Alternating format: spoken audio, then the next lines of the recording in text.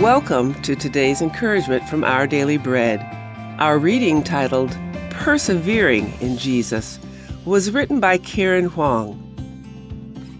When I was studying in seminary years ago, we had a weekly chapel service. At one service, while we students were singing "Great is the Lord," I spotted 3 of our well-loved professors singing with fervor. Their faces radiated joy, made possible only by their faith in God. Years later, as each went through terminal illness, it was this faith that enabled them to endure and encourage others. Today, the memory of my teachers singing continues to encourage me to keep going in my trials. To me, they're a few of the many inspiring stories of people who lived by faith. They're a reminder of how we can follow the author's call in Hebrews chapter 12, verses 2 through 3, to fix our eyes on Jesus, who, for the joy set before him, endured the cross. When trials from persecution or life's challenges make it hard to keep going, we have the example of those who took God at his word and trusted in his promises. We can run with perseverance the race marked out for us, remembering that Jesus and those who have gone before us was able to endure. The writer urges us to consider him so that we will not grow weary and lose heart.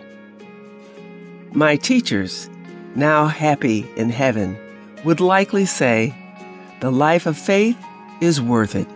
Keep going."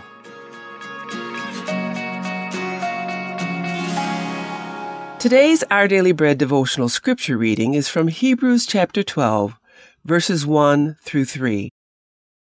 Therefore, since we are surrounded by such a great cloud of witnesses, let us throw off everything that hinders and the sin that so easily entangles, and let us run with perseverance the race marked out for us, fixing our eyes on Jesus, the pioneer and perfecter of faith. For the joy set before him, he endured the cross, scorning its shame, and sat down at the right hand of the throne of God. Consider him who endured such opposition from sinners, so that you will not grow weary and lose heart.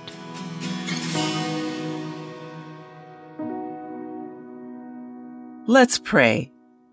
Dear Jesus, help us to keep fixing our eyes on you. When we're weary and losing heart, thank you for your example and those of others who've gone before us to help us continue to press on.